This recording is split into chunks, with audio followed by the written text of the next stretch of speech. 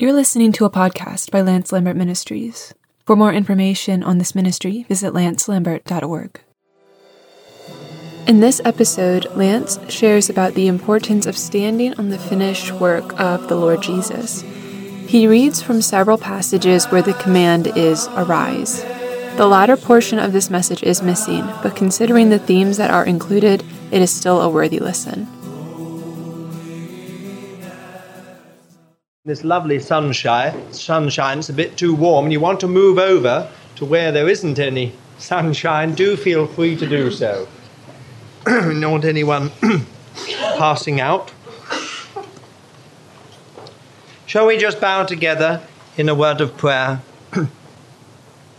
Dear Lord, we thank Thee for our time together in Thy presence. We praise Thee, Lord, for what it means to us just to be able to come in this free way to Thee. And we thank Thee, Father, that Thou art able to meet with us too. We thank Thee for already, Lord, Thy word to us. And now, Lord, we pray that as we turn to Thy word, Thou wilt make it live. Thou alone knowest, Lord, all the different situations that are represented here in this company of Thy people. Many problems we face, mountains that have got to be traversed or removed. But Lord, we praise Thee that Thou art able, since Thou knowest our situation, each one altogether, to apply Thy word to every one of our hearts. And this we ask, Lord, in faith, taking for both speaker and hearer alike that anointing which rests upon our Lord Jesus Christ, and is made available to us through the Holy Spirit. So, Father, together we by faith come under His anointing and look to Thee to meet with us in Thy word. For His name's sake. Amen. Just recently, the Lord has been speaking to us about arising. And we haven't a lot of time, but into my heart there came 4 occasions, I've no doubt there are others, when the Lord has said to His people, arise, or to one of His people, arise. And I just want us to look at that. Forgive this very brief introduction, plunging straight in. Most of you know what the Lord has been saying to us over these past weeks, the end of the last year and the beginning of this, and so you will understand. But even if you don't, the fact is that the word stands on its own. First of all, if you will turn to Acts chapter 26. Acts chapter 26. And verse 16. But arise, and stand upon thy feet. For to this end have I appeared unto thee, to appoint thee a minister and a witness both of the things wherein thou hast seen me, and of the things wherein I will appear unto thee. Arise, stand upon thy feet. That's where I want to begin. It's where the Lord began with me anyway. Arise, stand on thy feet. You will, of course, know the story. It was the testimony of the Apostle Paul before King Agrippa. And he was saying how on the way to Damascus, suddenly there was a vision from heaven, a light above the brightness of the sun. And the Apostle Paul was flung to the ground and blinded. Then immediately this voice said to him, arise, stand. And that's exactly what God does for every sinner saved by His grace. The very first thing God does to us is to say, get up, stand, stand. Now there's such a lot in this matter of standing. After all, the Lord had no need to say it. The Apostle Paul had already said, who art thou, Lord? And so on. The Lord could have left him on his knees, a perfectly good posture, a reverent posture.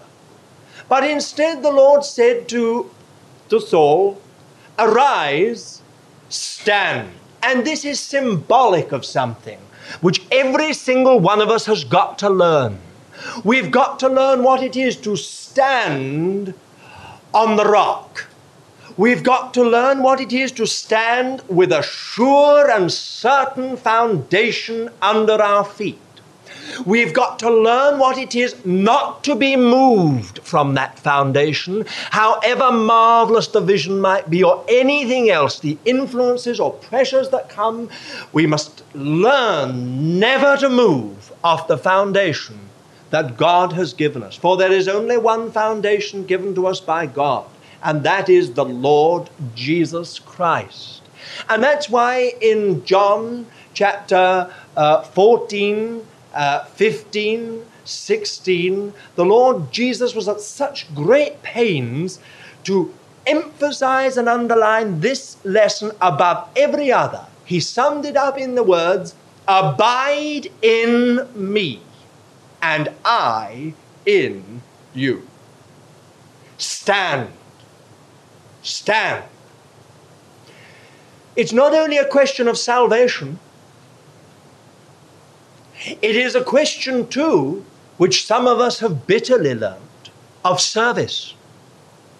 Woe betide us if we start talking about moving forward, walking, possessing, unless first we have learnt what it is to stand in the Lord, and having done all, to stand. Now, isn't that an interesting phrase in Ephesians 6? And having done all, to stand. It's a paradox. You can't press toward the prize of the high calling of God in Christ Jesus till you know what it is to be standing. These two things happen together. You must know first spiritually what it is to stand, and then you can walk. You will notice here that almost immediately the Lord Jesus reveals to the Apostle Paul, at that time he was not an apostle in one sense, he was Saul, the saved sinner. He says, "Arise, stand upon thy feet, for to this end have I appeared unto thee, to appoint thee a minister and a witness both of the things wherein thou hast seen me and of the things wherein I will appear unto thee, delivering thee from the people and from the Gentiles unto whom I send thee." So the first thing is to stand. And there's so much in the Word of God about standing. Of course, I've already just referred to Ephesians chapter 6. If you just look at it again, we don't always think of this as the beautiful garments of our salvation, but in fact, that's really what it is. In Ephesians 6, 10 and 11, "Finally be strong in the Lord and in the strength of his might." Be strong in the Lord. Be strong in the Lord and in the strength of his might. Put on the whole armor of God, that ye may be able to stand against the wiles of the devil. For our wrestling is not against flesh and blood, but against the principalities, against the powers, against the world rulers of this darkness, against the spiritual hosts of wickedness in the heavenlies. Wherefore, take up the whole armor of God, that ye may be able to withstand in the evil day, and having done all, to stand. Stand therefore, having girded your loins with truth, and having put on the breastplate of righteousness, and having your feet shod with the preparation of the gospel of peace, withal taking up the shield of faith, wherewith ye shall be able to quench all the fiery darts of the evil one, and take the helmet of salvation and the sword of the Spirit, which is the word of God. Stand.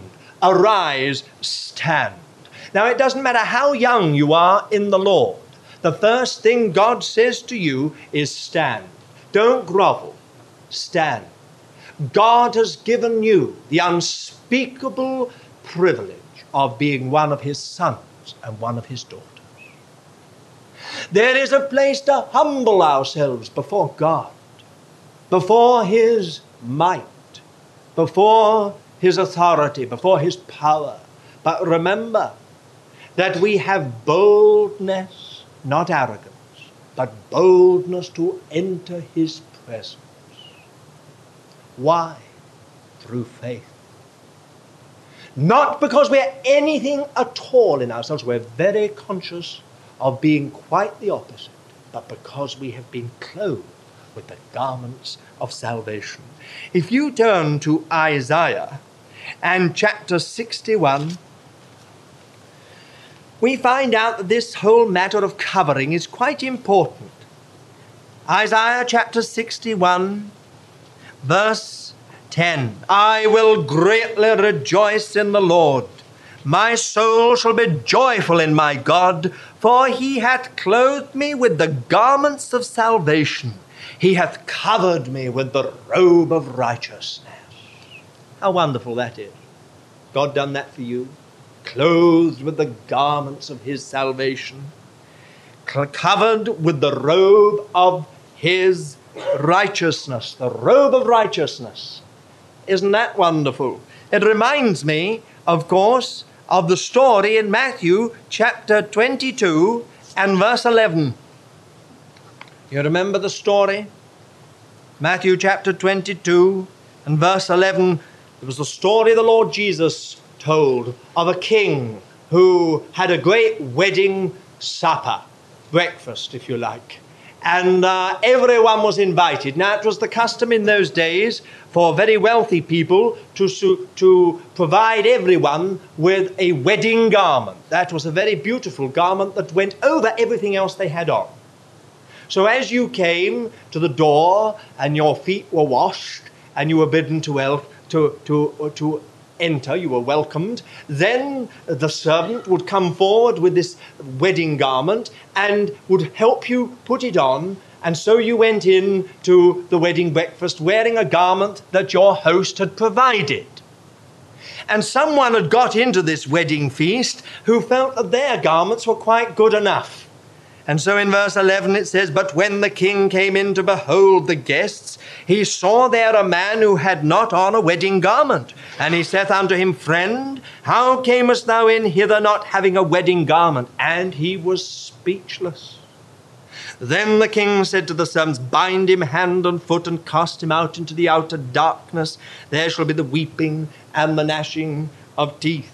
A wedding garment. Have you got the king's wedding garment on this morning? You've got on the garment of salvation, the robe of his righteousness.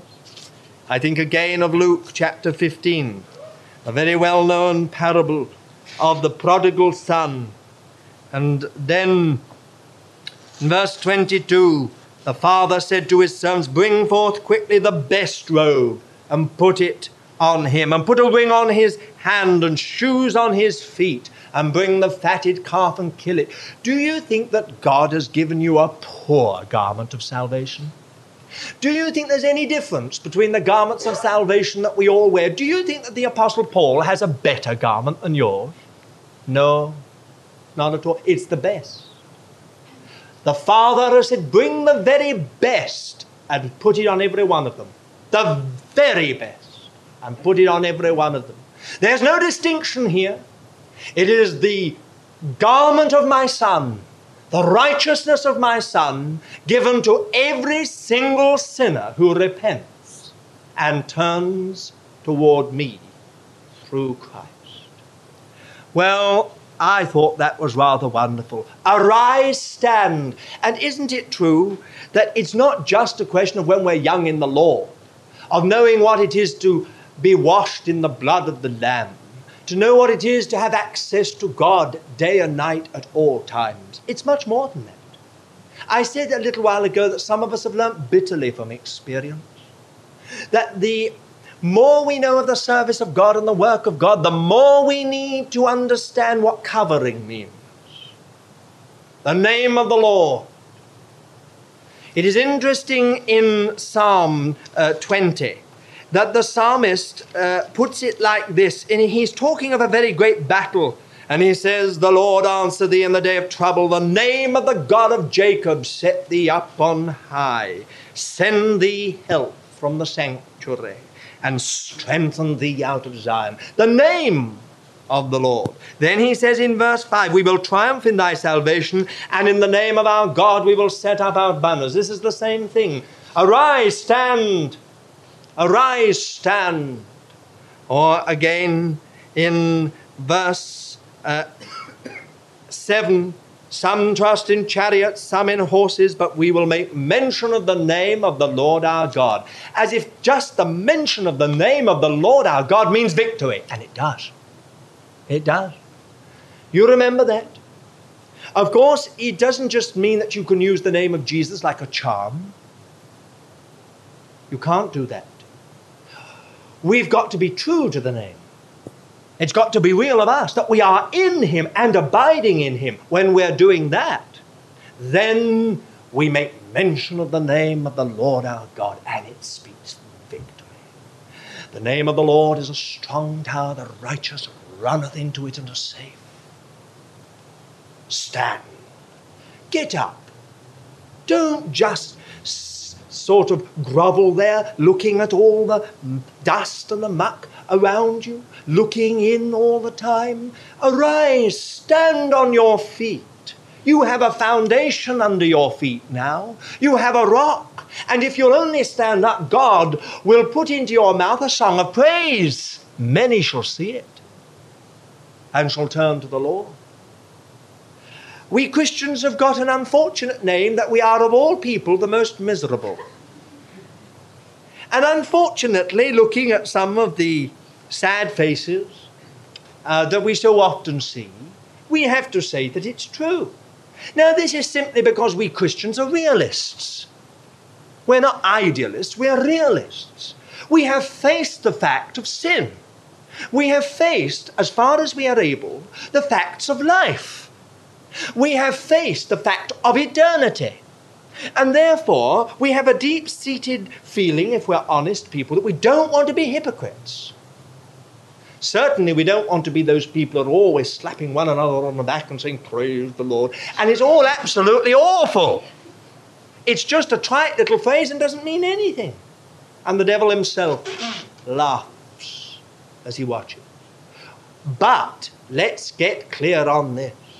If any person in faith will just shake the dust off themselves and stand up, God will put into their mouth a song of praise. For then you will suddenly see that a wretch like you and a worm like me have been wonderfully saved by the grace of God. And isn't that a cause for thanksgiving? Sometimes I look at you and think, oh, what a wretch. And you look at me and think, oh, what a worm. But if only I'd say, oh, amazing grace that saved a wretch like me. We'd be filled with thanksgiving. When we see what God has done for us, arise, stand. Stand. Stand in the Lord.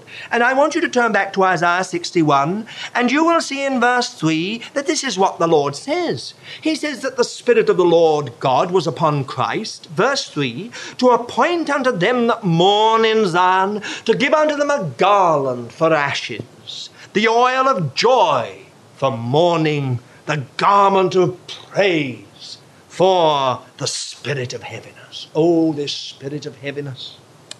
The devil is the best salesman for the spirit of heaviness.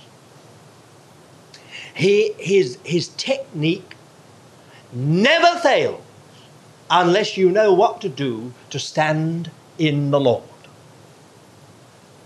Just let him get you to come out and fight him. He edges you out by taunting you, teasing you, trying to get you uncovered so that you will come out, so that you'll start to look in.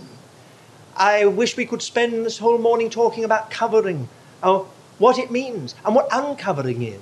You see, many people don't understand quite what we mean by the phrase. What does it mean to be uncovered? You can get uncovered, you know, by just looking in and thinking, oh dear, I'll never make it.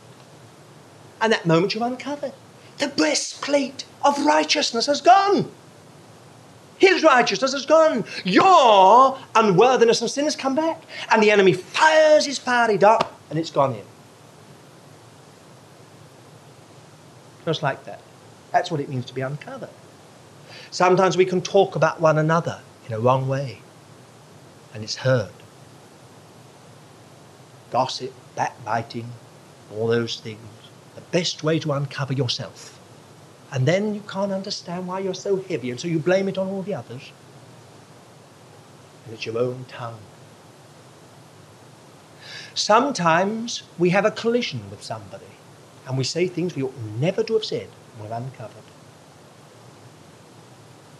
Sometimes there's something wrong in our lives, and it's not been repented of. And no matter what we say, we're uncovered until that thing is repented of and put right. Never forget that. People always say, oh, but the Lord is so gracious. Of course he's gracious, but the Lord is truth. He will have no part to anything that's a lie. So if a lie creeps in, even unwittingly, it's got to be repented of before the Lord and put away, or that thing is uncovering. The enemy's got his foothold. Garment of praise. Garment of salvation. Garment of praise. Of course, the two are synonymous. If you really know your great salvation, you'll just praise the Lord. And you know, some people say to me, I feel so unworthy, I can't praise the Lord. I call that rubbish. I do really, and I mean it. I think it's a lot of hogwash. Why? For this simple reason, that the more unworthy you feel if you're a true child of God, the more you'll praise the Lord. These people who say that they're unworthy, they don't mean that at all. It's a cover-up. They've never seen their unworth. They think they're something. That's all. And because they're trying to make themselves something, they feel bad all the time, as if there's some kind of veto on them. And there is. God says, you're trying to gloss up the dear old man. But I've crucified him. Nothing to do with it. So if you want to dress him up and make him a good little Christian and so on, carry on. But you'll have this awful feeling in the background all the time, you see. And even when you've praised the Lord, afterwards you'll think, I wonder what they thought about that. Oh, what a carry-on. Really, when you think of it, as if the Lord could even be satisfied with such a thing. Of course not. But if you really know your unworthiness, can you but not open your mouth and say to the Lord, oh God, who could have saved a person like me? It's amazing. Stand. If you turn back to Isaiah 52, here we've got it, awake, awake, put on thy strength, O Zion, put on thy beautiful garments. You see, the Lord equates beautiful garments with strength, being strong in the Lord. Beautiful garments with strength. And then you will see, if you look back to the previous chapter, that in verse 9 it says, awake, awake, put on thy strength, O arm of the Lord. And then in verse 17 it says, awake, awake, stand up, O Jerusalem. Here we are. It's a question of standing up. Then chapter 52 verse 1, put on thy beautiful garments. Put them on. Stand up. Put them on. Well, look, our time's almost gone, and that was only just one. Then I thought of that other one that we've all been thinking about in Genesis 13. And verse 17, arise, walk through the land, in the length of it and the breadth of it, for unto thee will I give it. Oh, that we knew something of that. Having once got clear what it is to stand in the Lord, now we can hear the Lord's word, I send thee. I send thee. Go out, walk. What does it mean? It means, if walking is anything, it's a progress, isn't it? I've never yet seen a person walking who's not been progressing. They may be walking in the wrong direction, but they're progressing. Because walking is that manipulation of the legs by which we put one step before the other and carry ourselves bodily forward. We move when we walk. And so once we've learned what it is to stand in Christ, to be clothed in the garments of salvation and of praise, of what it is to put on the whole armour of God, and having done all to stand, the next thing we learn is to go forward and possess. Then we can possess the land. Walk through the length of it, the breadth of it, unto thee will I give it. Oh, how wonderful is our salvation. Some Christians speak all the time of just standing, standing, standing, and others speak all the time of possessing, possessing, possessing. The two things go together. What good standing if you don't possess? And what good possessing if you can't stand? If you're knocked out? If you're deflected and diverted? Not any good at all. The enemy gets us both ways. But oh, that we might be a people who know what it is to stand in Christ and to walk in Christ. To go forward and possess. You remember, I think I've said this before, I used to wonder when I was first saved and when we first began to read the Bible, I had so many questions. They used to always call me Jack Want-to-Know. Because the others who had been brought up to the Bible from childhood never asked a question, or so it seemed to me, because they were so used to it. I couldn't understand the Lord. It was the queerest thing in the whole world. When I read in Numbers 13 that he sent those spies through the land, I thought, well, I can't understand it. He's already said he's going to give it all. What's all this palaver for? Sending these people all through the land and almost tripping up 10 of them. Why give them the opportunity to be tripped up? Why send them at all? If the Lord was going to send the angel of his presence before them and give them the land, why send them all the way when, but it's a principle. I've only learnt it more recently, in recent years. But I could never understand it. I used to think quite irreverently, if I was the Lord, I wouldn't have sent them. Still, I thought it's in the Word. And therefore it must be right. And that was my salvation. I did. I used to think it's in the Word, it must be right. And so on. But the fact of the matter is this, now I see. You see, the Lord says you've got to see what you're going to possess. You must see it with your own eyes, and you must see it with the eyes of faith.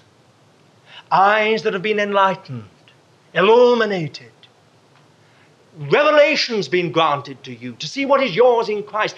Then there's the spirit of faith which says, yes, in spite of these fortified cities, in spite of these armies, in spite of our weakness, because the Lord has said this belongs to us, it's ours, and it will be.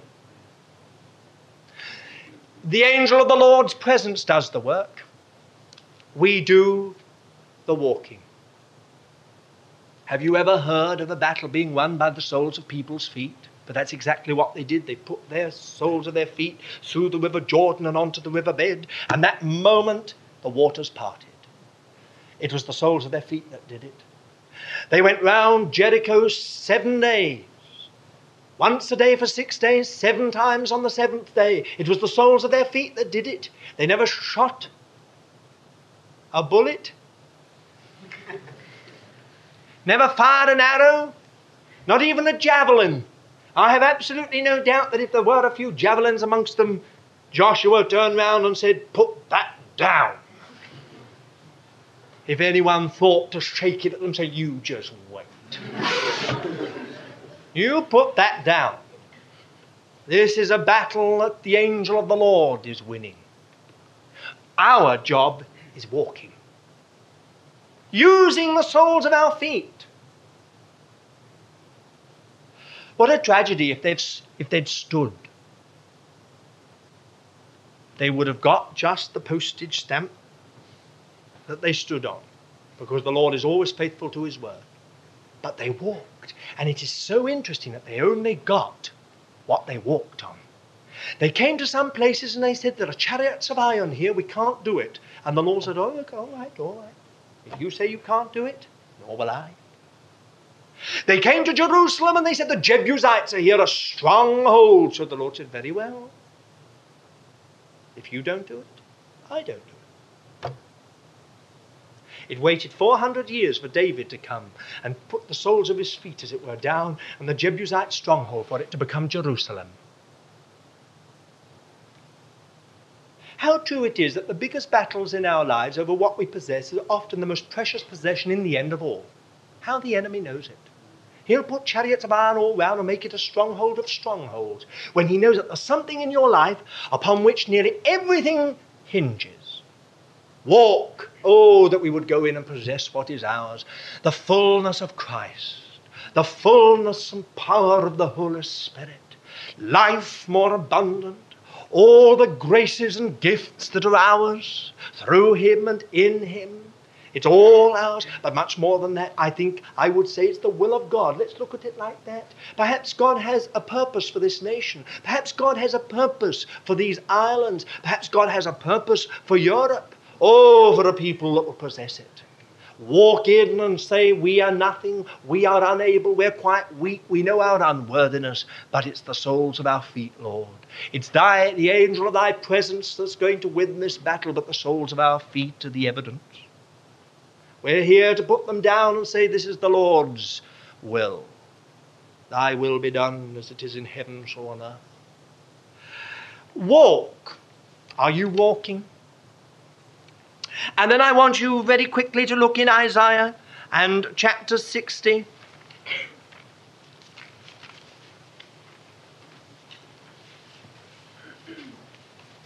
Arise, shine. Isn't that lovely?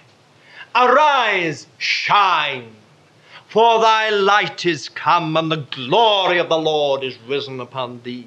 For behold, darkness shall cover the earth, and gross darkness the peoples, but the Lord will arise upon thee, and his glory shall be seen upon thee. And nations shall come to thy light, and kings to the brightness of thy rising. Isn't it lovely the way the Lord puts it? Arise, shine, and then the Lord will arise upon thee. If you don't arise, he won't arise. If you just stay there, the Lord will stay back. But if in faith you will rise, the glory of the Lord will come upon you. Oh, for a people who know that their only glory is the Lord.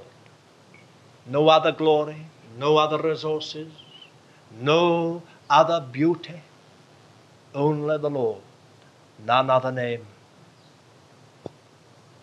Arise, shine. The Lord said in one place, let your light so shine before men that they may see your good works and glorify your Father in heaven. We Christians have sometimes been more bothered about doctrine than works. As if because we know we cannot be saved by good works in themselves are quite valueless. This is nonsense. Absolute nonsense. The Lord said, by their fruit ye shall know them. By their fruit ye shall know them, not their leaves. Their fruit. Oh, that we were filled with good works. Works are foreprepared that we should walk in them. Works of God. Is it possible that God can be in me and I never shed a single tear for an unsaved person? Is it possible that God's heart of compassion can be in me and I feel no compassion whatsoever for anyone? Is it possible that God, who knows every street of this town and knows every family, can be in me and no burden or cry from the depths of my spirit rise to him? How far we are from the Lord. All through history, God has had an argument with his people. It is, of course, symbolized supremely in the little book of Jonah. Jonah was in the straitjacket of his own theological conceptions. He had certain ideas. And God said to him, go to Nineveh. And Jonah, it was the biggest shock Jonah had ever had. Nineveh, that wicked, evil city. But God knew all about Nineveh. He knew the king. He knew the humblest home. He knew all the children who couldn't tell their left hand from their right hand. He even knew the number of cattle, for not a sparrow falls to the ground without our Father. He knew it all. And he longed for Nineveh. Longed for them. He didn't want to judge them, And he wanted to take a prophet, a servant of his, and send them to Nineveh to somehow show something of the kind of person God was. My, how different Jonah was. The Lord went to a lot of trouble to get Jonah there. Had to prepare a special marine creature. It was one of the strangest prayer meetings ever engaged in the stomach of that fish. And that's the truth. There he prayed. And it was one of the most extraordinary things that there in such extraordinary surroundings, he remembered the prayer of Solomon, if you turn towards my house. I've often thought to myself, in a fish, how did he know which way was what? However, he must have said, Lord, you know if I'm facing in the right direction. But he claimed it. It's in the prayer. He says, you said that if I turn towards your dwelling place and ask for forgiveness, you will forgive me. And the Lord did it immediately. Jonah was spewed up on the beach. The fish beached itself. Jonah was coughed up. And Jonah went off to Nineveh. Now, I'm not just trying to be funny. The fact is, it's true. There's great humor in all these stories. How lovely God is. Could have so finished with Jonah and said, if that's the kind of person you are, finished with you. But no, went to all this extraordinary trouble to get Jonah there. And when he got him there, Jonah suddenly started to take delight in his message, since it was all judgment. And when the Lord said to Jonah, Jonah, I've repented myself of this thing. Look at them all. From the king down to the lowliest servant, they're all repenting, praying, fasting. I've never seen such a thing in Israel. I must not do this thing. I'll forgive them.